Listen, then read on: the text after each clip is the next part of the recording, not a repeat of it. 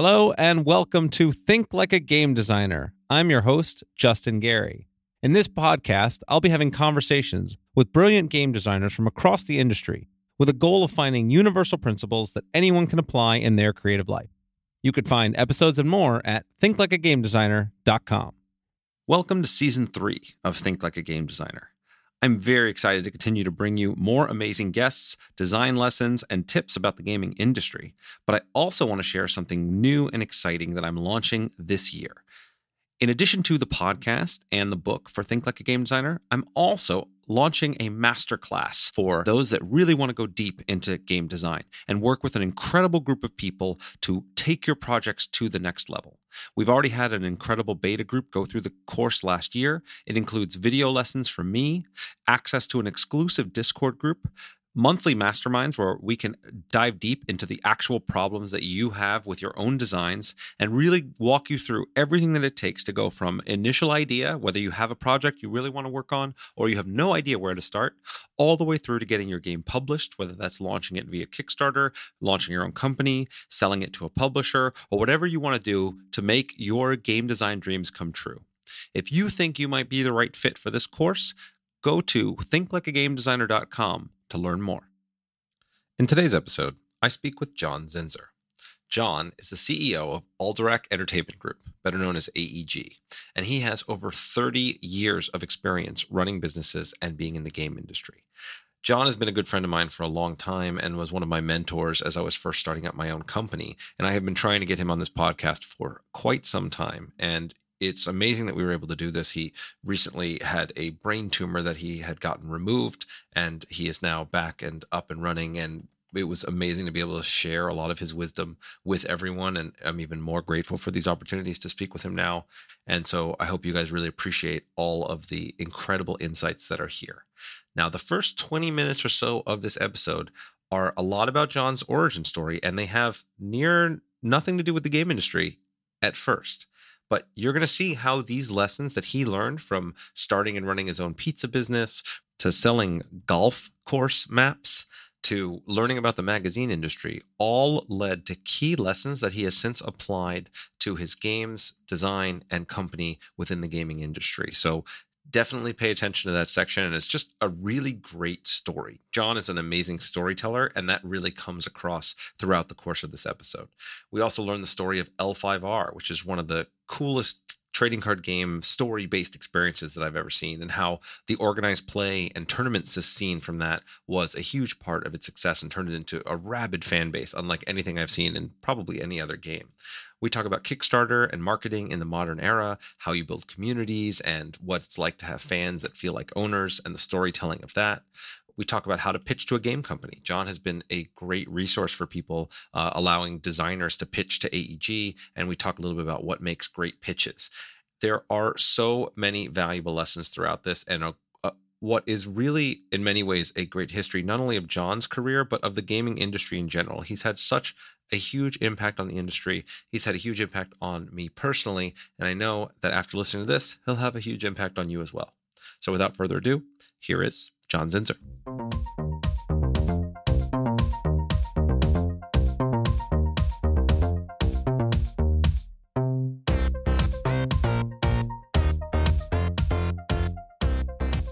Hello and welcome. I am here with John Zinser. John, it's great to finally get to have this podcast together. Yeah, it is very nice. I'm excited that we're able to do it finally. Yeah. You know, it's one of the things that has been my mission with this podcast is to really help connect people in the industry, to be able to inspire and empower people out there that want to either get in the industry or level up in the industry. And I have, watched you for a very long time, and we've been friends now for a very long time. And I've seen you sort of live this for so long. You have inspired so many people. You have enabled so many people to kind of come up in this space, and you're continuing to do so and innovate in it. And so I'm excited to kind of share and go through that whole story. And we're going to start with your origin story. But first, I got to say my part of my origin story, which is before you and I met and I first started my company and we first started kind of coming up in the industry, the number one comment I got from people was, oh, I think you're going to be the next John Zinser. And I was like, I didn't know whether that was a compliment or not at the time, but afterwards now I know to take it as quite the big compliment. So I don't know if I've lived up to those shoes, but it's been a pretty entertaining ride. Absolutely. Well, I think you sort of went down the, I'm going to focus on creative path. And for my first 25 years, I was sort of focused on the business side of the business. So I think you took the better path. Well, they both have their charms, and frankly, this is part of where I have my own selfish reasons here, because I want to learn a lot of the lessons from you and share some of these stories, because the business side is not easy, and there's this dream that the creative side of this business is, you make a good game and you put it out there and everything's going to be just fine, and there's a lot more to it, and you, I think, can illustrate that story probably better than most. So why don't we kind of just, briefly start at the beginning? I know the people that are familiar with you will have heard the story some before, but some people maybe haven't. And it's great about kind of where you came from and how you got to, found AEG and become who you are. Okay, great. So I was a serial entrepreneur. When I was in college, I went to school in Southeast Missouri. While I was in school, I decided to open a pizza place, which did pretty well. And I ended up dropping out of school my junior year to sort of follow that dream. The pizza dream. The dream of owning pizza places. I opened a little chain of pizza places, and I was working unbelievable hours. The dream was a little bit more of a nightmare. Mm-hmm. And so I decided to sell the pizza places in Missouri to my partners and move to St. Louis, mainly because my girlfriend moved to St. Louis. May I ask just about I want to dig into the pizza place a little bit, because I find this sort of fascinating. This was the first business that you had started? It is the first business that I started, yes. What made you, A, decide to open a pizza place, and B, be successful enough to kind of grow it and sell it? What do you think was key? Because I see a lot of pizza places, and it's not an easy business to succeed in. So I grew up working at a local, a very nice local pizza place called John's Pizza, Pasta, and Ice Cream. And it was sort of always a dream of mine to get into that business. I don't know why. It was much easier to work for a pizza place than it was to run pizza places. Mm-hmm. My buddy Dave and I got on decided we were going to try and open a pizza place in Cape Girardeau. And we started by going to a bank and asking them, hey, we want to open a pizza place. Here's our business plan. Will you give us a loan? And the first guy we met, his name was Lindy Duncan. He was super nice, and he sort of explained that that's not the way things work. That we needed to have some assets or some way to secure the loan, and just having an idea was not good enough. So we spent a year going around and meeting with investors. We bought the pizza recipe from the original place that we worked at. We threw pizza parties, and we worked for a year. And then my buddy Dave he decided that he just didn't want to do it anymore. And I just kept doing it. I kept going for another 4 or 5 months. And Lindy, who was also a local entrepreneur, owned convenience stores, called me up, and he's like, "You're still trying to get that pizza place open?" He says, "I think I might have a way for you to do it. We'd like to put one in our new convenience store that we're opening up in Scott City. There's no restaurants in that city, and we think that having a pizza place inside of our convenience store would be great." Yeah. And so we did it. It may have been the first hybrid convenience store pizza place ever. Yeah. That was like, let's say 40 years ago, but that's 35 years ago, maybe something like that. So we had a very teeny tiny corner of a convenience store where we made and delivered pizzas to this farming town called Scott City. And it was a very successful business that could run with, me and 3 other employees. It was great. Yeah. It's funny because I think, obviously it's, maybe people listening, they're like, hey, I want to get into the game industry stuff. But I think there's tons of great lessons that come, right from this, right? The origin story, which is also similar to mine, when, that you work for somebody that was successful and was in the business before you tried to start it yourself, and were able to learn from doing from somebody else, that the idea by itself is not worth that much, that in fact, it's the legwork and having to actually validate the ideas and build the network and do the things is what really matters. And, being able to kind of do the hard work and the hustle to get something to happen. So yeah, I can already see the seeds of where these skills come into value later. Yeah. So, I mean, I think the main reason why Lindy contacted me was not because he wanted to put a pizza place in this thing, in his convenience store, was because, he saw that a year and a half later, I was still out beating the pavement trying to figure out how to get that pizza place open. Yep. And that's really the thing that distinguishes the people that I see succeed in all walks of life, compared to others. You're willing to kind of put in that work and hustle and keep going, even when most people would quit and most people would not, would stop. It's like, oh, that was a good idea, but whatever, it's not going to happen. So, so great. I'm glad we dug into that because I didn't quite know that much about that part of your story. Yeah. So I opened the pizza place. My girlfriend moved to St. Louis. I sold the pizza places to my partner so that I could move to St. Louis and open another pizza place with the guy who sold me my cheese. I learned 2 lessons. I learned don't ever sell your business for a girl. Good tip. Pro tip. That didn't work out. And I also learned the location rule. We opened the pizza place up in St. Louis on one of the busiest roads, but there was no way to turn in and out of our pizza place. And so we watched hundreds of thousands of customers drive by every day. And that business struggled.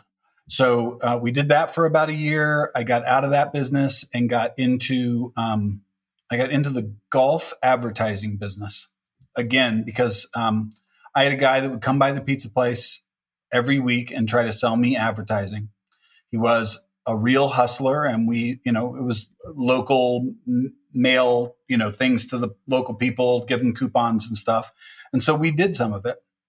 And one day we sat down and started talking about those city guides that remember when those were real popular, when a business could buy like their shop on a map of the city. And, oh yeah.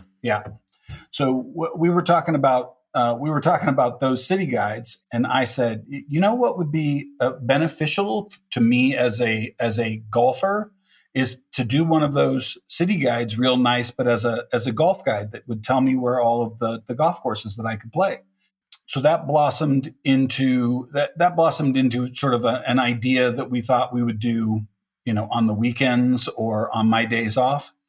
We got a golf map of St. Louis done, and it was this gigantic poster-sized thing that we had to carry around in a special container. We loaded it up into the car and went and saw 7 golf courses and sold 7 ads. And I remember calling my dad and saying, I'm out of the pizza business. I'm going in the golf business. That's great. So this is one of those cases of kind of scratching your own itch, right? Finding something that you really wanted to see and making it come to life yourself. You waited until you did it as a side hustle, kind of, until you instantaneously validated it by getting 7 for 7 customers, and then you knew you had something and ran with it. Yeah, my business partner in that business, his name was Eric Tivoli. I think I learned everything I probably know today about selling from him. He had all of the best things that salespeople have going for them, and in some cases, all of the worst things that salespeople have going for them. So we did this golf map in St. Louis, and we probably sold 50 golf courses and golf shops advertising on that map, and it was very profitable. And we had a plan to finish it up, get it to press, and then, within 30 days, head to Atlanta and do the second map there. Right. Perfect. Yeah. That was the perfect scenario. Then the delays started. we had money. And I was like, when are we going to Atlanta? And Eric's like, I've got this thing to do and I've got that thing to do. Eric went through all of his money and then started borrowing money from me. And I didn't know any better. I was just like, oh yeah, sure. Let's we're leaving for Atlanta next week, right? And he's like, yeah, next week. 2.5 months. Oh, all of his money was gone. All of my money was gone. Oh my goodness. Literally broke except for a few dollars that we had in our pocket. And he's like, okay, it's time for us to go to Atlanta. We got into the car and started driving. And I thought, well, this is a catastrophe waiting to happen. And on the way to Atlanta, in the car, he secured free hotel for 2 months, a free rental car for while we were there. Wow. And free airline tickets so that we could come back to St. Louis. He traded for everything. He contacted hotels. He started calling them and saying, "Hey, are you is the manager or owner a golfer?" Called like 6 or 7. Finally got a Holiday Inn where the guy's like, "Oh yeah, our manager's a golfer. Can I talk to him?" Eric basically told him we were coming into town to sell advertising and a golf guide, and that we would shower him with free stuff if he would hook us up with rooms. And he did. He just we got there, we checked in. One of the great things about working with Eric was we didn't pay for hotels. We didn't pay for food. We didn't pay for travel. Everything was a trade. And the value of that for advertising, especially in the golf world, was amazing because you could always find a golfer and bring them free stuff that you could pick up from your golf courses. This is really funny. This reminds me so much of my dad. He was always, wheeling and dealing. He would call it. Everything was a trade. Everything was like a negotiated thing. And he was a lawyer, so it was relatively easy to trade, right? Everybody needs a lawyer from now and then. And he's like, you got to wheel and deal. And I realized that as a game designer, your assets are far less fungible. There's a lot less people that really need game design or games than others. So, sometimes people are really excited, but my hustle ability was somewhat restricted. Yes, I think I did realize that when I got into the gaming industry. You give away more free games than you can trade them for goods and services. Yeah. But I gotta dig in more because you mentioned, you've learned all your, all the best and worst of sales from Eric, and certainly the sort of trading and negotiating and thing is there. But are there other lessons that you could distill in a way that our audience could parcel out? Because that seems seems key. He was always very prepared, and we had a budget for how much money we were going to spend, a light budget for how much money we were going to spend on the golf guide and on getting it distributed.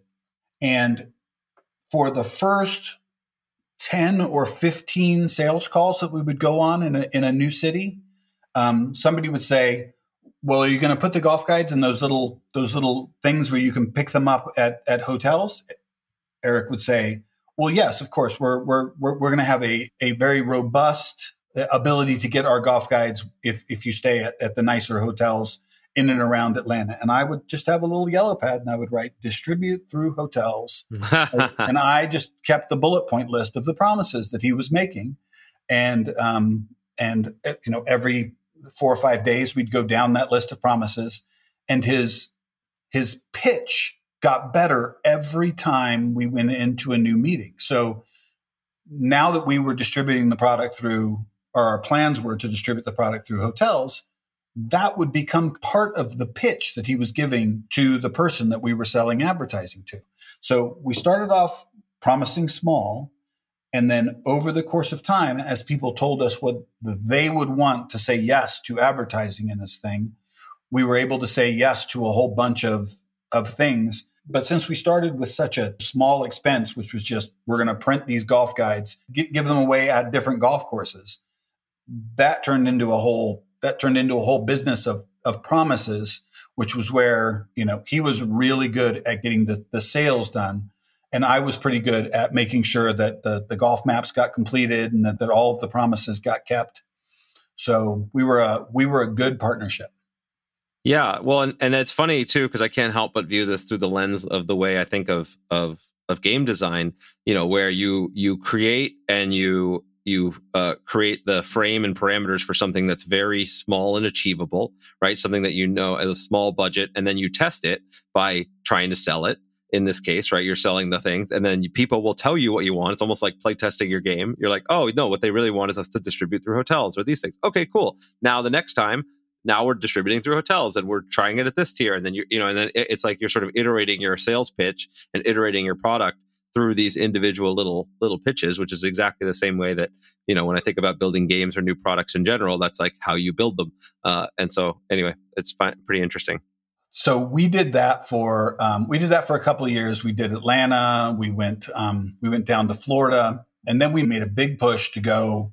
Our plan was to do South Carolina. We're going to do Myrtle Beach and Hilton Head. And we got to Myrtle Beach, and we could have done 7 to 10 appointments a day in Myrtle Beach because the golf courses are literally right next to each other. But we did not do that. We did 2 appointments a day.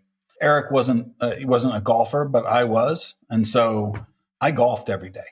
Like it was, we'd go in to sell an ad, and then the pro would inevitably say, oh, have you played our course yet? And we'd be like, oh, no, we definitely haven't played your course yet.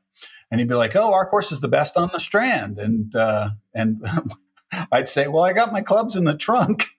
He's like, oh, we can get you out right now. It was great. We sold advertising. I was young, just out of college ish, single, in one of the greatest towns to be single in. We, would go out every night and sell a couple of ads during the day. And at some point during that, what was the best part of being in that golf business was being in Myrtle Beach. We flew my dad out. I got to golf with him for a week. It was unbelievably good. We ran out of business cards, and we went into a small print shop to get the business cards printed. And sitting on the counter was this teeny tiny little copy of Shadis magazine. And I was like, what is this? What is this thing? And they're like, oh, it's a gaming magazine that the guy that runs the presses in the back prints. And he's like, yeah, you want a copy? You can have it. Jolly's not here right now. Take that magazine. Go, I'm like, oh, great. So I took the magazine, went back to the hotel, and read it cover to cover. I was sucked back into gaming in the span of one evening. And so when I went back to pick up the business cards, Jolly was there. And I think Jolly Blackburn of Knights of the Dinner Table, and my original partner.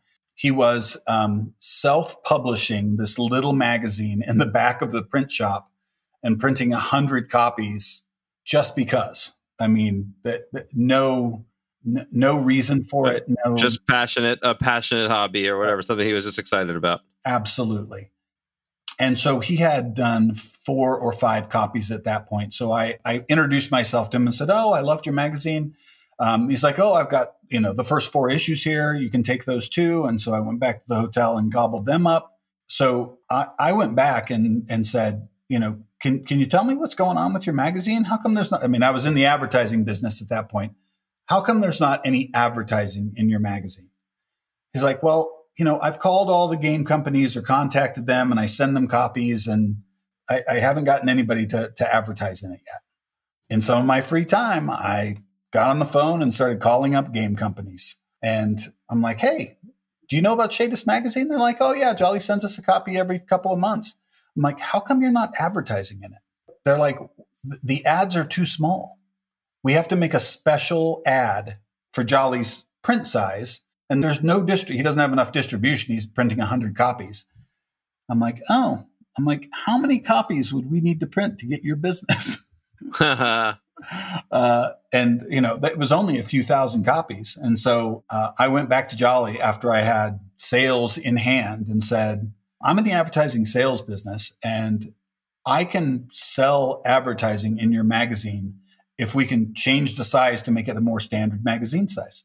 And so we worked through doing that with his little print shop, which was nearly impossible. And my buddy Dave C., who I played Dungeons and Dragons with in high school, I came back and told all of my old D&D buddies I was thinking about doing helping do a D&D magazine, did any of them want to help? And Dave did. So we did a couple of magazines with only a few ads, and Dave and I used our money to help make sure they got printed. And then I think it was 93. We had talked to enough people, and we had heard that White Wolf gave away 10,000 copies of their magazine every year at Gen Con. And we had never been to Gen Con. We'd heard about it, obviously. And so we decided we were going to give away 10,000 copies of Shadis number 9 at Gen Con. We got a little 10 by 10 booth. I got on the phone and started calling people and saying, we're going to bring 10,000 copies of our magazine to Gen Con, and we're going to give them all away, here by advertising. We sold enough advertising to have an outside printer print the magazine. We loaded them up in my pickup truck and a U-Haul trailer that was dangerously loaded with magazines. I mean, dangerously loaded. And me, Jolly, and Dave drove across the country. And one of us had to get in my truck had a camper shell on it. And we had filled it with magazines, and we'd made it like a trough in the middle so that somebody could lay down in between the magazines on top of them, because we couldn't get 3 people in the cab of the truck. I love this. I love this story. It was amazing. Yeah. Dave was a police officer at the time, and we got pulled over in like Denver, and the cop came up, and Dave's like, "Just let me handle this." And the cop's like, "Hey, what do you guys think you're doing? This looks a little dangerous." And Dave's like, "Oh, I'm an off-duty police officer. I got my weapon in the car." And him and the cop just had a conversation for like 3 minutes. He's like, "All right, guys, be safe. See ya." That's helpful to have a cop with you on the ride. It is helpful to have a cop with you. So we got to Gen Con, and we unloaded the 10,000 magazines into this little 10 by 10 booth, which almost filled it up. And we had people walking by on the first day saying, "What are you guys doing?" We're like, "We're going to give away 10,000 magazines." They're like, "There's no way you're going to give away those magazines." And so we sat in the booth and gave away as many copies as we could that first day. And we probably gave away 750 copies. Yeah. It was bad. Yeah. Did you ever do a Gen Con in Milwaukee? No, I didn't. I was indie before I started going. Okay. So Gen Con in Milwaukee was spread out. It was in the convention center, but there was another building across the street, and there were a bunch of events in the hotels, as you know, Gen Con is. And there was a whole bunch of people that never made it to the booth. Like, they were all queuing in line across the street for Dungeons and Dragons events. And that was their whole Gen Con. And so on day 2, we had found out where all of these people were queuing. And so we had Jolly in the booth, and Dave and I just kept grabbing like racks of 25 and 50 magazines and hustling to where the lines were and giving the magazines to people. It was an exhausting 3 days, but we ended up giving away every one of those magazines. And that was the same year the Magic the Gathering happened. Yeah. So that was nuts, right? So the whole industry was buzzing about Magic and this game that people couldn't get their hands on. And so we, not for any reason, we got the checklist for the first expansion or the first Magic the Gathering base game checklist. And we published it in issue number 10 of the magazine, and we sold 10,000 copies. Yeah, there you go. That's which brilliant. Just dumb luck, right? Like, there is absolutely no skill. I don't buy that at all. I mean, you seem like throughout this entire thing, right? You seize on opportunities, and then you work your ass off to get things done. And so getting it to the point where you're hustling across the way, getting these magazines sold, to then, yes, Magic just showed up, and that maybe was lucky, but then the idea and wherewithal to be like, okay, well, then I'm going to put the checklist in here and we're going to sell it is taking advantage of that opportunity. So, but yes, we didn't know it was going to sell any magazines. We put the checklist in, and then we told the distributors, this is the contents of the magazine. and we have this, oh, by the way, checklist in it. And like the next day, the fax machine, that tells you how old the company is. The fax machine started whirring with orders coming through. Yeah.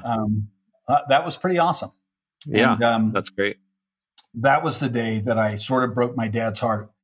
I called him and said, I'm getting out of the pizza business. I'm getting into the golf business. And he was happy. He's a golfer and loved that stuff. And then I called him and I said, I'm getting out of the golf business and I'm getting into the game magazine publishing business. And like, I will never forget the sound in his voice. He was like, can't you do both? Can I still get free golf outings? Yeah, we get free golf out of it. And I said, Dad, if what I'm seeing happening right now continues to happen, we'll be able to pay for our golf. It won't be, we won't need to get the free golf. Right. Which it took a lot of years before that was actually the case. But yeah, so I'm making a short story long, which is great. So we did Shadis magazine we published it for 50 issues. And a year later, we went to Gen Con and, Ryan Dancy. Yeah. Ryan Dancy was advertising his little company in Shadis magazine and showed up at Gen Con, and we just became instant, like separated at birth, instant friends.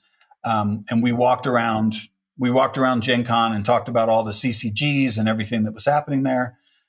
And by the time the second Gen Con we went to was over, it was pretty obvious that we were going to try and make a collectible trading card game together.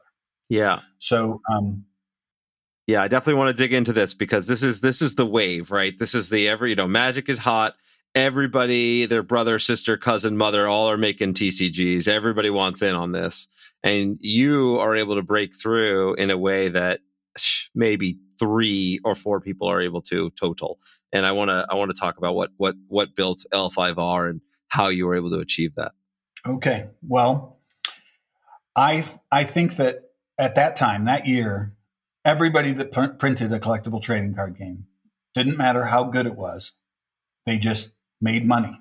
And there were some good games that came out, but there were also just a bunch of, either esoteric or just not great games that were just rushed out to sort of bandwagon on. And I remember some of those companies saying, we're not a collectible trading card game company. We're just doing this so that we can keep making role-playing games. And Ryan was like, why isn't your business the thing that's actually making you money? So we left that Gen Con, and then we formulated a plan to create Legend of the Five Rings. The original meeting where we got the few people that were part of AEG and Ryan's partners up in Seattle, where we brainstormed what we would do. We ended up with make a cowboy game, make a pirate game, and make a samurai game up on the board. When we said let's make a game about samurai, we had a couple of people working for me at the time who were just samurai nuts. And so that was the game that we were going to do. And most of the people working at AEG Shadis had a role-playing game background. So telling a story with the card game was something we were always going to do. The plan was we would tell this cool story, and then we would, and you would get the chapters as expansions that we released. Was the idea of having tournaments and players evolving the story in there from the beginning, or was it something that came later? That was not. So that was the fact that we knew that we were going to tell the story was always there. But then we sat down and said, how are we going to get people to, engage with this game? We can't compete with the games that are giving away money. We just don't have the budget to do that. And, as sort of a marketing thing, we decided that it was going to be an interactive storyline. And we thought that it would be a few small interactive storyline points that we would let players make decisions with. at events. And when we put that into our advertising and announced it, it just sort of took off. We were literally a business on a shoestring budget. We had Dave Williams, DJ Trindle, Matt Wilson, you know Matt. Yep. John Wick, you know John. Yeah, I know John, yeah. And a guy named Matt Starosik, Dave C., myself, and Jolly all working out of the LA office, and Ryan and a few of his gaming group working out of an office in Seattle. And we had no money. We started doing this CCG, and then, as you know, CCGs are expensive. Yeah, they're very expensive. That was going to be my follow-up question. How do you start doing a TCG with no money? Because I get people all the time that tell me that they want, they're just starting in game design. They're like, I got this TCG, I want to make it. I'm like, okay, well, that's a big budget project to start with. How were you handling it? So we had cash flow from AEG. And then Ryan and I both got our parents to invest in Five Rings Publishing Group to help get the game printed. And Ryan got his Ryan's company in Seattle were going to be the financiers of the game. So we had just enough backing to do the basics, like to get all of the art ordered and to get the game ready for press. Yeah, no, I want to just sort of highlight a few of the things because, the idea of sort of picking a theme that you guys were passionate about, right? Samurai, focusing on a way to differentiate yourself, which is sort of, we're going to tell a great story, right? I mean, Magic is great and it's got a flavorful world, but especially at the beginning, it was more of a open-ended world with a lot of characters and you tell your own story. And here you guys were focusing on this communal storytelling in a very public way. And that engagement as the hook was the thing that everybody knew about. So this is what 95, 96 this is happening. Yep. Right. So yeah, I just start coming into this community around then. So I started playing Magic in 96 and won the US National Championships in 97. So then I start going to conventions and things, and all I hear is the L5R people just like cheering and doing their little chants at the other table. I'm playing for like $20,000 and they are way more excited than anybody at any of my tables. And it was amazing. I was like, what you guys have been able to build an enthusiasm was something that has stuck. And it remains the thing that we reference all of the time, both in my company and elsewhere, as the icon of that community building, immersive storytelling, like that incredible hook and magic that you guys were able to create is something that has just made an indelible mark on the industry. And so the fact that you were able to do it with, borrowing money from your parents and, just kind of hoping for the best as you were building this thing out is amazing. Well, the funny thing is that when we finally, so we did Peter, I was friends with Peter Atkinson, but friendly with Peter. And we asked Peter, for like his one piece of advice if we were going to do a collectible trading card game. And his piece of advice was print a practice sheet. Print a practice sheet, learn that process. You'll save yourself a whole bunch of headaches and a whole bunch of money. So we built, we basically built one practice sheet that had a demo deck on it and some promo cards. And we printed that. And so prior to the game releasing, we had these demo decks, and we were handing out demo decks to people, and we were running demos of the game and teaching people how to play the game, which was. And this is before you don't actually have the main game printed at all. You're just demoing just to build buzz. Yes, that was all. It was really all we could do at that point because we got one of the copies of Scry in 95 to the offices. And I opened that thing up and the Shadow Fist 4-panel ad fell off of that cover, right? Like they had that girl that was flying through the air. Mm-hmm. And, you opened up this magazine and I was like, that's a $10,000 ad. Like that's nuts. We can't compete with that. Yeah. And so we can't compete with that. There's absolutely no way. And we were very dejected at that point. We thought, wow, we are likely in over our head. But we were so far in, we had to stay in. So our only play was to demo the game. And so we demoed like crazy. And then when we finally released it, we had people come by the booth and learn how to play. And they would say, "Can I play some more?"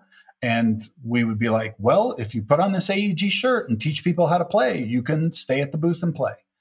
And so that is the magic. That is the magic moment. That's exactly the thing, right? Like when you get that point where you show the game to somebody and they just want to keep playing and will start sharing that with somebody else, that's when you know you've got something special. And a collectible trading card game, it is everything.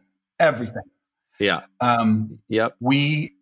Even without that, I had the exact same story as what happened to me my first year with Ascension. We had the same little dinky booth, and we had just a couple staff, and we were just hoping for the best. And we started showing it off, and people just start like sitting on the floor around the booth, demoing to people around them, and it's like, okay, this is it. Like it's an amazing feeling, and it's the main thing that like I try to advise people. A lot of people will go first, and they'll print an entire game or print an entire TCG before they have that moment. Before they know that people will share it, will independently play it, and that until you get that magic together, you have something that people want to share and play without you pushing them to do so. You don't have anything, and so it's an incredible thing once you do get to experience it. Well, we launched L5R into the first CCG crash. Like the CCG crash was happening while our product was at the printers, and prior to the crash, we had all 2,000 cases that we were printing sold. And every week, 200 or 300 of those cases would disappear. The fax machine was working, but it was working against us. People were like, we're going to take a little smaller, thing. Instead of buying 40 cases, we're going to buy 35, and then we're going to buy 30, and then so we watched 60% of our pre-sales disappear when the CCG crash happened. Wow. And we had no money. All we had was the product. And so our only move was to give away free decks and demo. We couldn't run ads. And so we just hustled. Like you said, we went to every game store we could possibly go to. They set up a war room in Seattle. The people who had become fans of the game during its first 4 months were all wanting to go out and get new players and build a player base for it. We got sort of the anti-Magic crowd early on. Like it was like we were Pepsi to Coke, right? So there were people who were we had some really good players play L5R. And after 5 or 6 years, I think we saw some players who I would think were probably would have been professional CCG players at any level. But early on, I think we had a bunch of players who were good, but we were the small pond where they could be the big fish. Right. They can't be at the top of the Magic pile, so they'll jump to this, and they could be at the top of this pile, and then that makes them more excited. Absolutely. And then grow the community. Yep. So and these are all just examples, though, that just again to highlight the universal principles here of like turning weaknesses into strengths. Right. You're broke and you can't advertise. Okay, we're going to demo the hell out of this, and we're going to get our army of enthusiastic people to come and go. I don't have the budget or the prize pool or the size of the audience that Magic has. Okay, well, I'm going to attract the people that don't want to be in that pool and they want to be in a different pool. Like using those things and flipping them around, I think is just a key part of succeeding in business and really being able to position yourself. It's better to be Coke, but being Pepsi is not a bad thing. Without a doubt. We were probably more like RC Cola if we're being honest here. So the rest of AEG's history has been told, right? So we were always behind the 8 ball after the CCG crash. We immediately had printer debt. which is the worst, right? It's just, oh yeah, you get into debt just enough so that it doesn't kill your business, but it is sort of debilitating to all of the actions that you're going to take next. yep. And because of the CCG crash, Ryan's business partner basically said, we're not giving you money to print the first expansion for the set. The plan was print Shadowlands 4 months after the base set released, and then have this cycle. And we couldn't we didn't have the money to print Shadowlands, and we had the base set game. So we actually spent a year building customers with the base set game before the Shadowlands expansion, before we finally got, outside money to help us print the Shadowlands expansion. And that's when L5R really took off. We made it through the lean times where we were just demoing that Imperial Edition. And then when we finally got some investment money with Shadowlands, this is the pizza story all over again, man. It's really interesting. It's that same thing, right? You just hustle and grind for a year plus in a world where most people would be dead in the water. Most people would give up. I mean, just what you're saying, you released a TCG, you have an entire year before you're able to put new content out, and you've got printer debt hanging over you. You have to just sort of hustle and sell set one and grow the base as much as you can that entire time. Most people crumble in that situation, and it's. What do you think it is about you? Where did you get that kind of tenacity? Because it's a really rare and precious thing. And then how would somebody else cultivate it? When do you know when is it time to quit and when is it time to keep going? That's a good question. I actually I know that a lot that some of my success stories are all about how I have fought through a very tough time and I've been tenacious. But I see myself as a person that gets to a wall and looks at it and says, is there any way I don't have to go through this wall?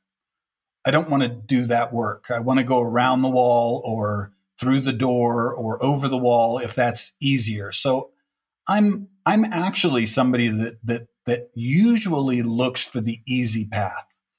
And I think that with the pizza business, I was young and it was a grind and I didn't have anything else. And so I was kind of desperate at least with the gaming business, the thing I had to do to keep the dream alive was go play games, right? Like we would, get in our car and drive into LA and go to shops and do demos, every weekend. It was amazing. So I don't think I answered your question. No, well, I think you did actually, because this is something that I tell people too, which is, look, no matter what business you're in, to succeed is going to be hard. And you forget business. I don't care if it's business or creative work or anything, right? There's grind that comes with the process. If you love what you do, if you love your day to day, then the grind is much more tolerable. Right? It's not that the grind disappears, but that you could do it. You're like, yeah, okay, I got to play games every day. I got to, show this off and sell this game to people that I love and I believe in. It's a very different story than I got to go sell insurance or I got to go do something that, you're just not as fired up about. And so I think that insofar as you can hold on to no, I really do love this and I really do believe in this, that can help in the lean times, that can help give you that extra motivation, that extra drive. I think that definitely is a part of the story. Yeah. Well, you just said that better than I did, so I'll. I then nowadays I just sort of to kind of fast forward a little bit. I see that AEG has gotten to be not only just sort of an icon in the industry, but now you seem like you've got a real stride when it comes to being able to launch games with a huge following on Kickstarter, to be able to, have enthusiastic communities. And, of course, the plenty of the haters, too, that come with any large community. But managing communities at scale and being able to launch things like that at scale, what do you think is leading to that success? And how might, those of us who want to emulate it, go about it? So 10 years ago, when we were sort of at the end of the cycle of the collectible trading card game business, we had done L5R and Warlord and sold L5R and got it back. And we decided that we wanted to be, that our next transition was going to be into board games. I think our first two board games was a game called Monkey Lab and Abandoned Ship by Reiner Knizia. I learned a valuable lesson buying that game from Reiner, right? Like Reiner is a legend. And yes, he was my first game design idol, game designer idol when I was growing up. Absolutely. And I convinced myself that if we just bought a design from Reiner, that his name was going to sell that game. And Abandoned Ship was a great game. We did amazing production value on it. We actually made a ship sink while that game was being played. And it tanked. Like the first two games, we learned so many lessons. So like our first print run in China of Monkey Lab had mold in it. Oh, like we had to destroy every copy. Like it was, and you open up the box and there's like a little dot on the thing, and you're like, "What is that oil spot?" And then then it turns black, and you're like, "Ugh, that's not good." And Abandoned Ship, we sold. I don't know how many copies we sold, but it wasn't nearly what we sell now of games, and not nearly enough to make transitional money.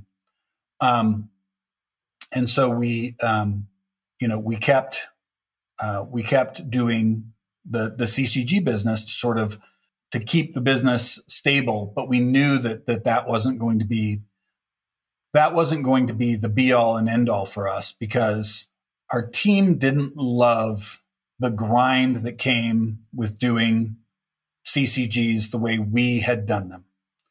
So it wasn't just work on the CCG and then put the CCG out. When you build the kind of communities that we built with our storyline collectible trading card games, you also build a situation where those fans always expect a little bit more, and they take unbelievable ownership. They all felt like owners of each of those storyline games. And so at first, every decision that we made was a good decision. But then we started making some decisions that caused people to not be happy. We'd kill off a character. In L5R, the worst thing you could do was give a character a bad death in fiction.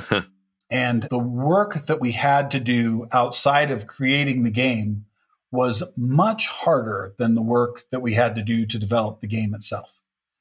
And it became obvious to me that the only way that we could stay a CCG company would be to completely clear the decks of every person working at AEG at that time, because our staff, they didn't want to do the really, really hard work. And I didn't want to do that work anymore either. It was difficult. They didn't want to do the hard work to give the players the experience that they had gotten used to. Can you say more? The experience that they had gotten used to in what way? What does that mean? It means regular storyline events. It means quality fiction. It means demos and special deals at stores. The amount of energy it took to manage those communities was awesomely hard. Yeah. Right. It was awesomely hard. And we slowly stopped doing our best work. I mean, I haven't said it very often in very many places, but there were definitely periods of time we weren't keeping our promise as a publisher. Like we had shown you this, this amazing place, this amazing experience with our storyline games. And then I don't know if we were working hard enough or if we weren't inspired, to have unique new ideas, but it was really difficult. I appreciate you sharing that, because it you know, I often wonder the same thing, right? Why the flip side of like why L5R, you know, sort of stays in everybody's mind is this icon of this storytelling, community building, and interactive fiction, is that nobody seems to, and not at least in my experience, nobody's done that since then. And I think it's part because it's really, really hard. It's a really huge burden. Even though everybody wants to be able to do this sort of interaction well, it's incredibly difficult. And I can imagine it was wearing after years of trying to pull this off. It was wearing after years of trying to pull it off. We were older than, like, we were all young and single when we were doing all of that stuff. And the L5R playbook was work all week, do some demos in the evening, then go do demos all weekend, go to as many conventions as we could go to. It was a young man's game, without a doubt. Like, there's no way I could keep up that pace that I would have been able to keep up that pace now, right? Like, or even 10 years ago or whatever. So Magic the Gathering and CCGs changed the industry in a pretty amazing way. Then Dominion came along, right? Dominion came along. And I don't think Dominion gets enough credit for being as influential in changing the gaming industry as well. So your first game, I haven't heard of that one. What? Tell me more. No. Yes, obviously had a huge impact on my life. Exactly right. I saw that game, was like, oh yeah, okay, I'm gonna build a business around that model. Thank you. Absolutely. It was amazing. Yeah. I think that the difference between the rush to do deck builders and the rush to do collectible trading card games was, whether purposefully or not, the industry had definitely learned from its mistake of just rushing out bad deck builders.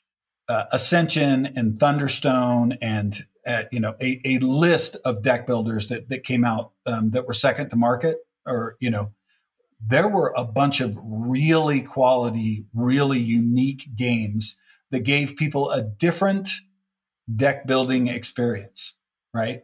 That were mostly fun. Like there weren't a lot of bad deck builders that came out right after Dominion, right? Like, people were like, oh, this just makes sense. So our first successful boxed game was Thunderstone. Yep. Right. We, Mike Elliott contacted us. We talked to Mike about Thunderstone, and he's what I call a Reese's peanut butter cup designer. He's like, what if we smash Dominion with Dungeons and Dragons, right? Like, yep. He thinks that way a lot. So we had this really nice game, and then we spent 8 months or whatever it was getting it to be more like Dungeons and Dragons. That was our goal. Is when we got it, it was a lot more like Dominion, right? And we worked with Mike to make that game feel more like Dungeons and Dragons, which was a smart move for us, obviously. Yeah. For me, I think my favorite part of Thunderstone, obviously, since we kind of both came to market around the same time as the follow up to Dominion. The thing I really admired about Thunderstone was the leveling up mechanic that you guys had. Yep. With the characters can get gaining XP and being able to like upgrade the cards themselves in your deck. I thought was a really great innovation. Whereas you kind of took Dominion and D&D and pushed in that direction, I took Dominion and drafted, Magic drafting and sealed play is kind of the direction I went with mine. So clearly a lot of space there. I think it's interesting too, because I would push back a little bit on your theory about deck building games. I think obviously there were several good ones that came out. I think there were several bad ones that came out, quite a few. But the two things I think that worked in the favor of deck building games is, one, the industry had matured. So I think game design overall was better than it was back when Magic first came out. I think a lot of people learned a lot over the interim years. And I think that since both the barrier to entry and the cost of being involved in a deck building game is so much lower than a TCG, right? If you're playing a TCG, you play one TCG, maybe two, because it's like hundreds of dollars of commitment to really like be invested in a TCG. But you could buy an entire deck building game for $40. and you've got everything that you need. So owning and playing a variety of deck building games is no big deal. You can like Dominion and Ascension and Thunderstone and play them all, and that's fine. You could still, afford to pay rent, but you couldn't do that if you were a heavy player of, Magic and Pokemon and L5R or whatever. Unless you were winning world championships. Yes. Anyway, so you were able to kind of make that transition, have a big success with Thunderstone, and the lessons that you had learned from building a community, from teaching people and growing via demos, all of that stuff then seemed to be key in playing to your ability to differentiate yourself as a board game company. That is very true. So we, up until 8 years ago, we did a lot of internal design. Like we had not figured out how to take pitches from outside designers very well. And even when we did take those pitches, we had a lot of people, like the development process at AEG was more development design, because that's just how we had started as a company. When we said, let's make a game about samurai or cowboys or pirates, like we filled endless whiteboards with just the ideas of what needed to be in a samurai game. You can see in L5R that whiteboard, right? Like the fact that duels had to be in there and that honor is a force more powerful than steel. That came from one of those whiteboard sessions, right? Where 7 of us sat in a room and talked about being honorable in the samurai culture was way more important than being a good swordsman or being a good politician. That your honor meant everything in Japan, and that we needed to make sure that was an important part of the characters and the culture of this fantasy world that we were building. And we did that for all of the games. And then we reversed engineered the play experience from it. So, that happened with Thunderstone as well. We knew that it was Dominion meets Dungeons and Dragons. And so we thought, what are things that have to be in this game if it's going to be that? And leveling up the characters was an obvious one. That game wouldn't have been nearly as good if the characters didn't level up. Yep, 100%. So now there's a couple of pieces to this I kind of want to expand out on, because you talked about the ability you've transitioned from a company that builds things and designs internally to a company that's able to take in pitches from the outside and, cultivate and develop those. And so I'd love to learn more about that, because I have definitely fallen into the other camp. We build everything internally pretty much, and don't really have much of a pitching process at all. And so I'd be curious kind of how that got built up, and what, both from both sides, both if you're someone that wants to be able to take in pitches, or if you're someone that wants to pitch to a game company, what goes into that.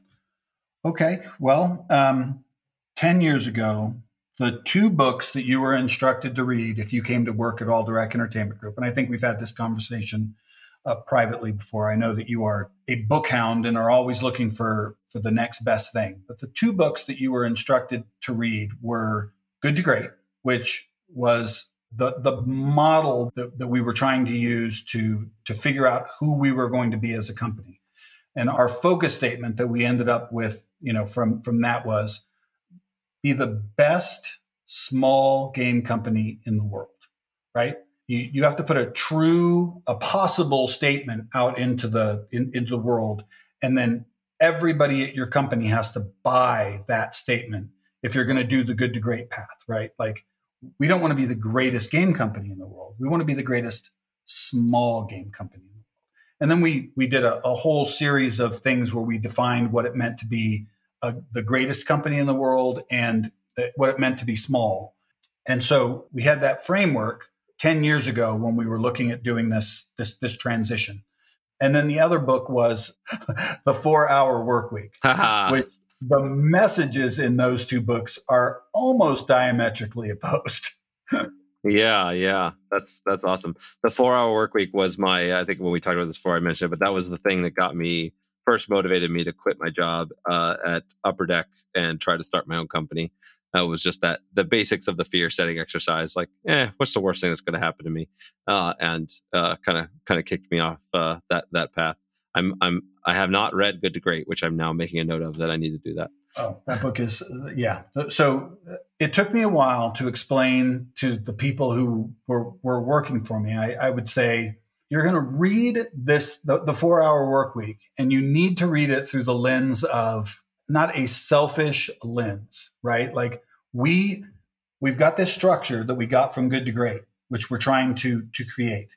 And the lessons that you can learn from the 4-Hour Work Week is just full of interesting information, and it's also full of crap, right? Like there's you gotta filter through that at all. It's got gems, but you got to sift. Yeah. But totally. It's easy to read that book and say, this is a book about how I cheat the system, right?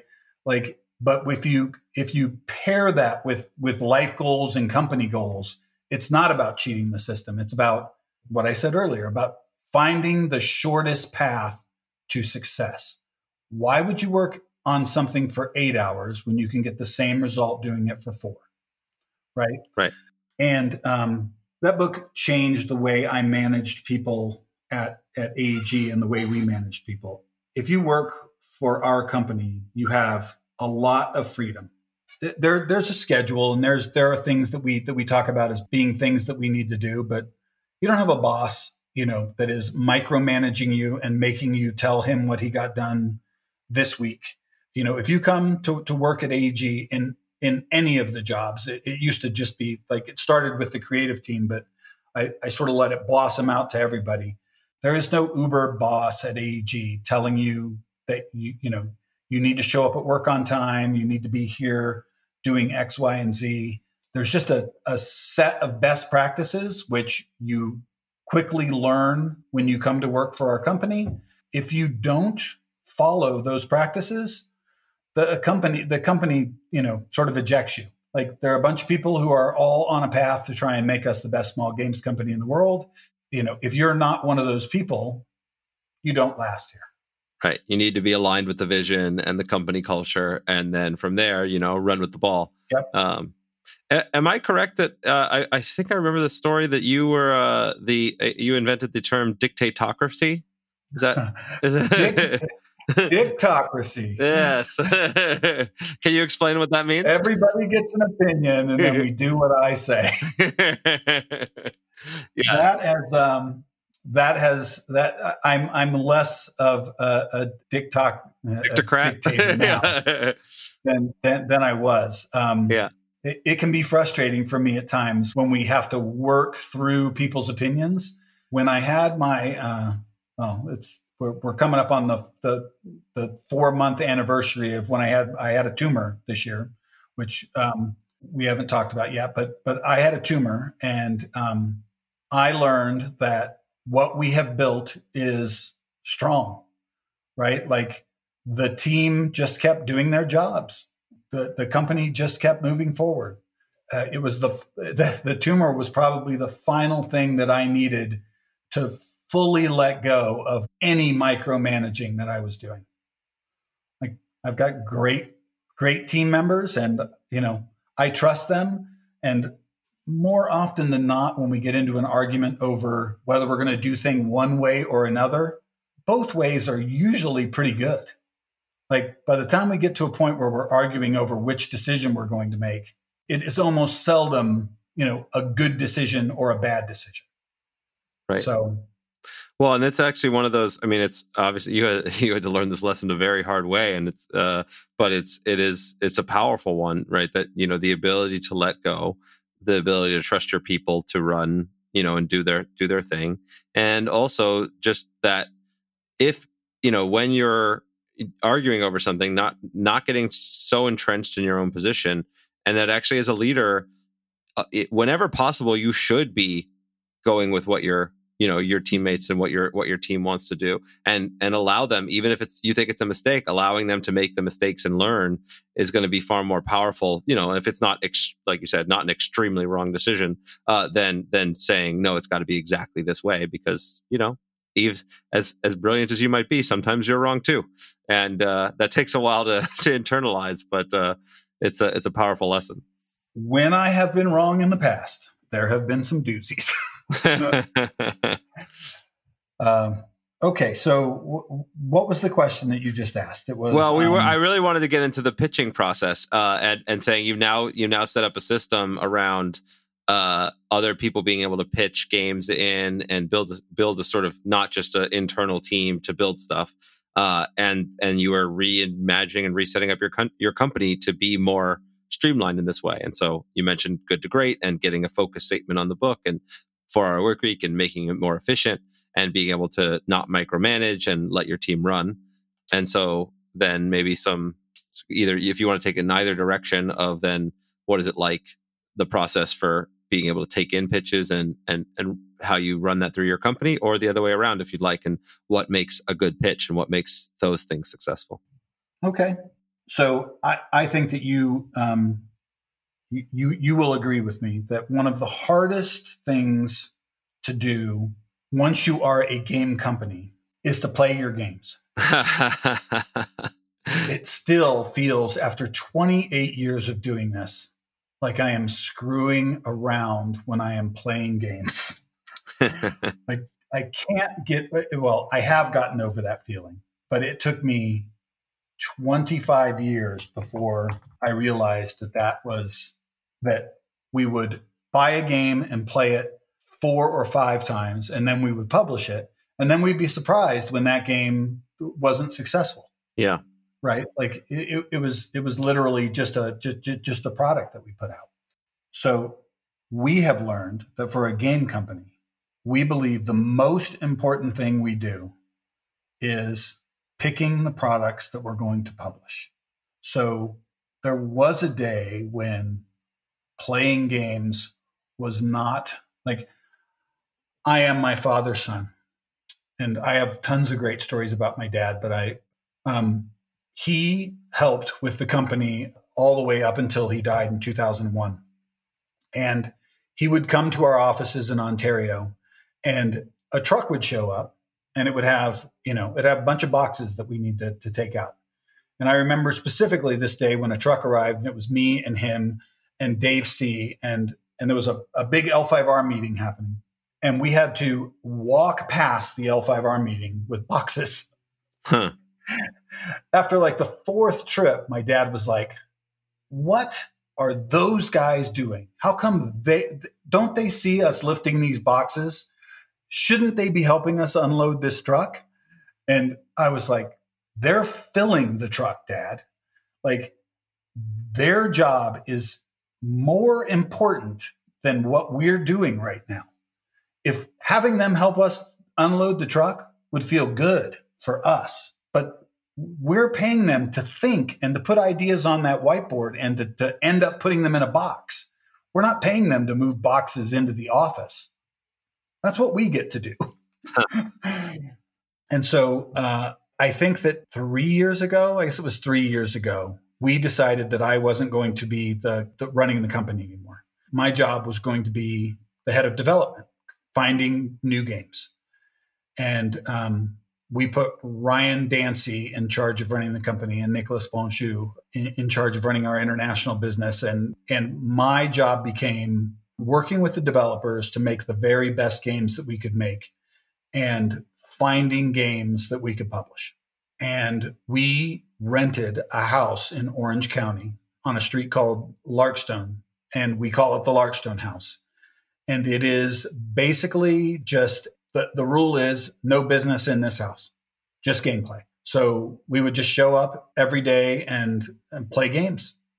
We would invite designers to, when we would sign a game or we wanted to sign a game, we would invite designers to come down and stay at the Larkstone House, and we would wine and dine them, and we would play games for 2, 3, 4, 5 days that they were in town. And what we found was not having the gameplay happen where an environment where work was the most important, having it happen in a place where play was the most important, and then most importantly, having almost everyone that was interacting staying under that same roof.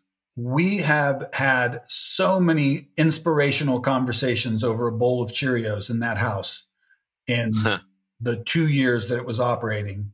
It was unbelievable. Sounds amazing. Sounds amazing. What a great process. I mean, being able to, learn that lesson of separating, creating that separate space for creative work, valuing the creative part of the process, being able to, actively, work with designers and cultivate that, both fun and effective for actually building things that are going to be great and are going to be worth doing all the business side stuff for. Yep. And it makes the business side that much easier. We have a great salesperson. We have a great marketing team. They have figured out how to sell a good number of copies of a decent game, of a good game. But selling a great game is just easier, right? Like instead of selling, you're allocating. Instead of desperately needing to convince people that they need to buy a game, you're informing people about the availability and how good the game is. The whole company's workload shifts to being easier when you're selling great games. And so, I feel like in the last few years, we have really leveled up our game, and the number of winners that we're publishing is much higher. The biggest decision that we made, Justin, was that we said that we were just going to make fewer games. We still develop about the same number of games, but we don't publish them. Our goal is to be making one game a year, Wow. which is nuts, right? But we want to be so good at picking that one game a year that we're making Ticket to Rides, not monkey laps. Right. Yeah, it's such a hard decision to be able to make it, right? You're like, well, okay, so here's how we're going to make our business better. We're going to release less product. That's that. There has to have been some pushback as you were internally to be like, wait a minute, what? But releasing and spending the time to make something good is worth it, and it's also just a more fulfilling way to run the business too. Even if sometimes you're like, oh, I wish I could do more, but being able to do something great is more than a 10x over doing something good. Absolutely. I agree with that. So as far as pitching games to game companies and pitching them to AEG, I have a tendency to get long-winded about my stories, right? So I believe that most game companies are not super focused on looking at all of the games that get submitted to them. Like almost every company has a send game submissions to game submissions at alderac.com or whatever our email address is, which for the record, it's creative@alderac.com if you want to send games to us.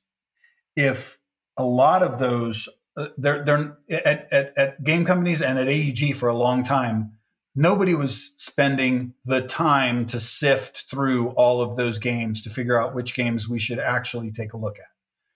Well, and to be fair, it's a lot of work, and most game submissions are terrible. So it takes real effort to sort through them and find the good ones that can be cultivated into something great. Yeah, I believe in you got to kiss a lot of frogs to find a princess, right? Like that's how we do business. I would say I send probably 40 or 50 rejection letters a month out to people. We only bring in 2 to 4 new games a year for development. But I can tell you that we look at all the sell sheets that come in and we contact designers who have interesting ideas. I can tell you the things that we look at that sort of that stand out for us with sell sheets. So sell sheets and those little 3-minute videos are the first way to reach most game companies now, right? Yep. For us, we get a lot of pitches from designers of, this is a game about fantasy fighting and going into dungeons and doing X, Y, and Z. Nowhere in the pitch or on the sell sheet is the elevator pitch. What makes your game unique and different or better than something that's on the market now? Yep. The chances of a game designer discovering the next deck building, very slim. We don't get I mean, I don't think we get any pitches from designers that are like, this is a totally new mechanic, right? Like that just doesn't happen. So Right. what we're looking for is, what is the hook that is going to make somebody want to buy your game, play your game, right? Like, what's the hook that's going to make us want to play your game? Because even though we're playing more games than we ever have before, our time is still limited, right? Like we have to get people through that first gate and play games that we think that we can then turn into products. We have a couple of buckets that we're trying to fill with games at AEG. So we're always looking for our next big Kickstarter, right? You mentioned that we've had some success on Kickstarter, which we have. Again, thank you, Thunderstone. Our first Kickstarter was a relaunch of Thunderstone. But we're looking for the next game that we can level up into an expensive Kickstarter. And those games are actually really hard to pitch. We don't get very many pitches from game designers for epic level games that could be Kickstarters. What makes a game a epic level pitch that could be a Kickstarter? What are you looking for when you're saying this could be the next big thing?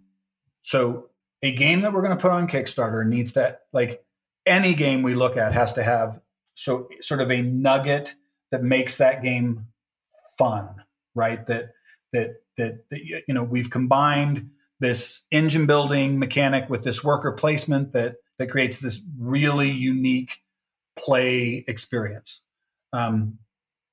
It could be any mechanics, whether it's new or a combination of mechanics that already exist. But an epic level Kickstarter product can be leveled up.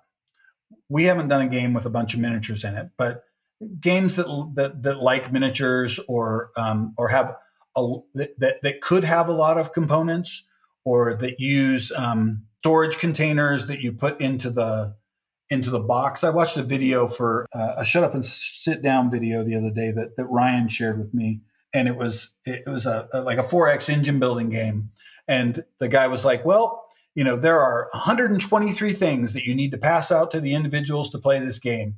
And, he listed off all this weird stuff that you had to do. And then he's like, okay, we're going to do that now. And then he just reached into the box and he took out these 5 little plastic containers and put them in front of people. It was like, okay, I'm done.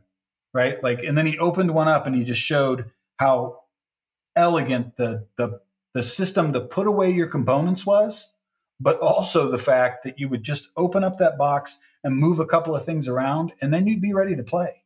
That's the kind of thing that we can only do if we're kickstarting a game. Like the cost to make that player carrying case is too onerous to put into a game that we're trying to sell at retail. Makes sense. So those big components, those large kits, high price point things tend to do better for a Kickstarter project because you have the margin as opposed to putting it into a retail store. That makes sense. Yep. We had a similar thought, obviously, with when we moved from Ascension to Ascension Tactics. It was like, well, okay, we've got a lot of miniatures. It's a big thing. It would be, to sell this at retail would have to cost like $200, but I could sell it for $100 on Kickstarter. So it's something we can actually make. All right.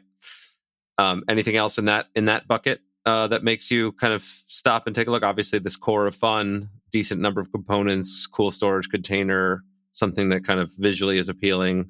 Yeah, we're doing a couple of we'll see. We're doing a couple of, our next 2 Kickstarters are not going to be $100 to $100 games. They're going to be $60 and $70 games with really nice components. So maybe what we're looking for, will change.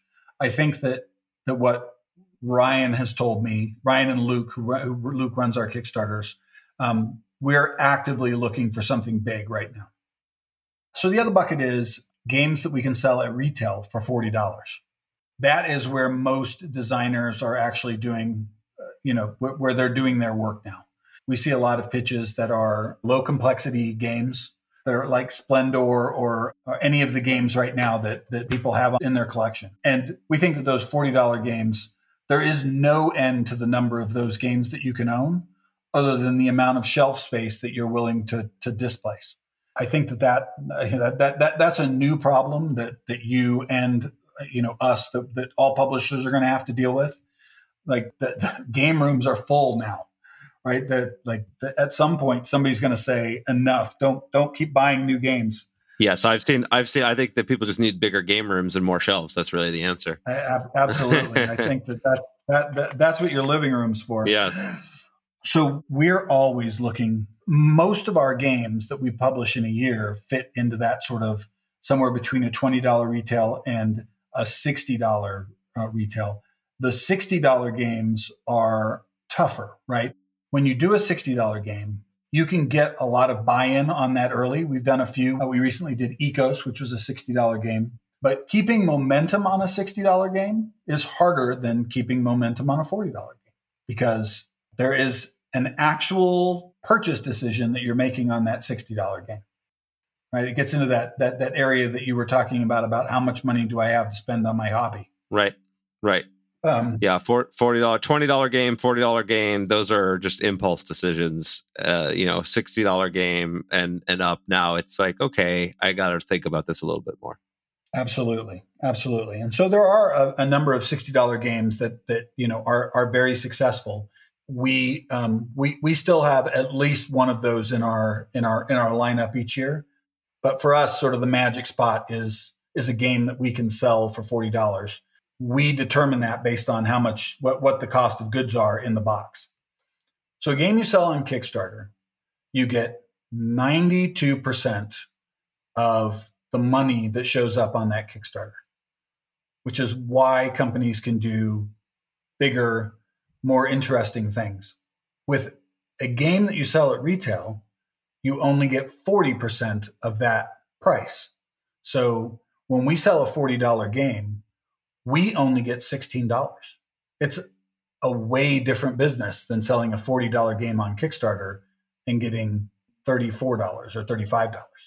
Oh yeah, I know all too well.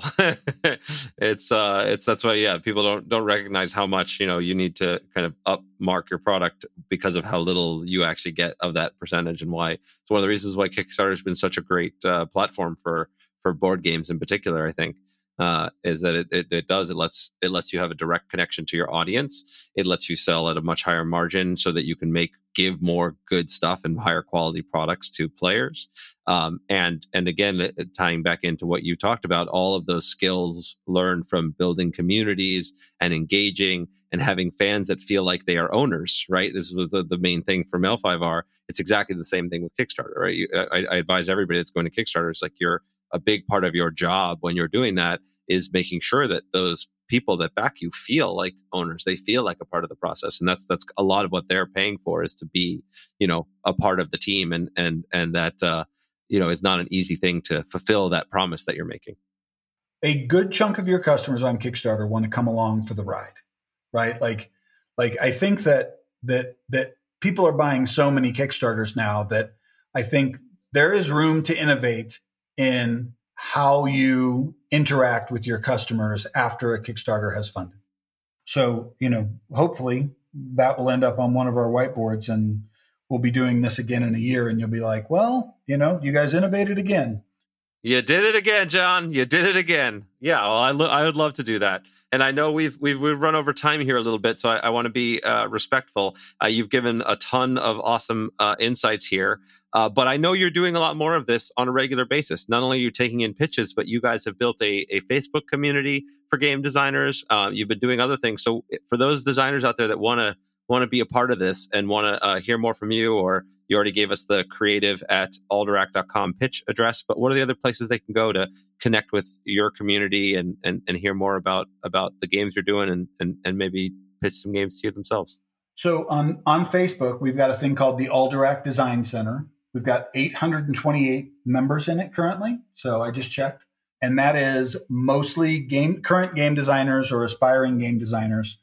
We're using that we just started that this year, and then and I was sort of running it, and then I've been out with health issues, so it is the sort of main place where we're communicating with designers about what games we're looking for. We are looking at pitches there. We also have the creative@Alderac website where you can send us your pitch sheets and your 3 to 4 minute videos. We take a look at all of those. I take a look at all of those. That is That's something that I try to do every week. Blind submissions, I would say that the number of games that we have gotten into publication because of blind submissions is still pretty low. But we have built really good relationships with designers who then we've ended up publishing their games. Maybe the game that they pitch us isn't the one that we do, but I connect with them, and we get to talking, and the next pitch that they give us is more in tune with the way we play games or the way we want to publish games. Yeah, well, and I would just give everybody out there that's thinking about pitching games and being a part of this process the same advice that you learned or at least exhibited in the pizza place and with L5R and going forward, right? It's the failure and the low times are going to be there, but that persevering and keep going. Your first pitch is not likely to succeed, but if you build relationships, if you show you're good to work with, if you show you're improving and learn lessons and get better and iterate, then you will succeed in the long run. And so I think you creating that environment for people is fantastic. So thank you for doing that. And thank you for doing this. And it's I know obviously it's been a rough year. You've been through a lot, and it's wonderful to see you back up and running and to be able to have these conversations still. You've been such a great friend, and I've learned so much from you over the years. And to be able to share that wisdom here has been an honor. So thanks very much, John. You too, Justin. All right. We Justin and I have been cultivating a weekend out for quite some time, and after I'm fully healed, we're going to make that happen after all the lockdown stuff is over. We're probably just going to go berserk. So you just say when and where, my friend. I am 100% in. That's one of the reasons why people were telling you that you are the new John Zinser. I was like, there was a day when, if you told me something was happening, I would just parachute in and be there for that party. That has slowed down now that I'm in my 50s, but. Well, I just turned 40, and obviously I've had to slow down. And since the whole world had to slow down here a bit, but we got at least one more outing in us. I believe in us. Absolutely. All right. Thanks so much, John. Thanks, Justin. Really appreciate it. Thank you so much for listening. I hope you enjoyed today's podcast. If you want to support the podcast, please rate, comment, and share on your favorite podcast platforms, such as iTunes, Stitcher, or whatever device you're listening on. Listener reviews and shares make a huge difference and help us grow this community, and will allow me to bring more amazing guests and insights to you. I've taken the insights from these interviews, along with my 20 years of experience in the game industry, and compressed it all into a book with the same title as this podcast, Think Like a Game Designer. In it, I give step-by-step instructions on how to apply the lessons from these great designers and bring your own games to life. If you think you might be interested, you can check out the book at thinklikeagamedesigner.com or wherever fine books are sold.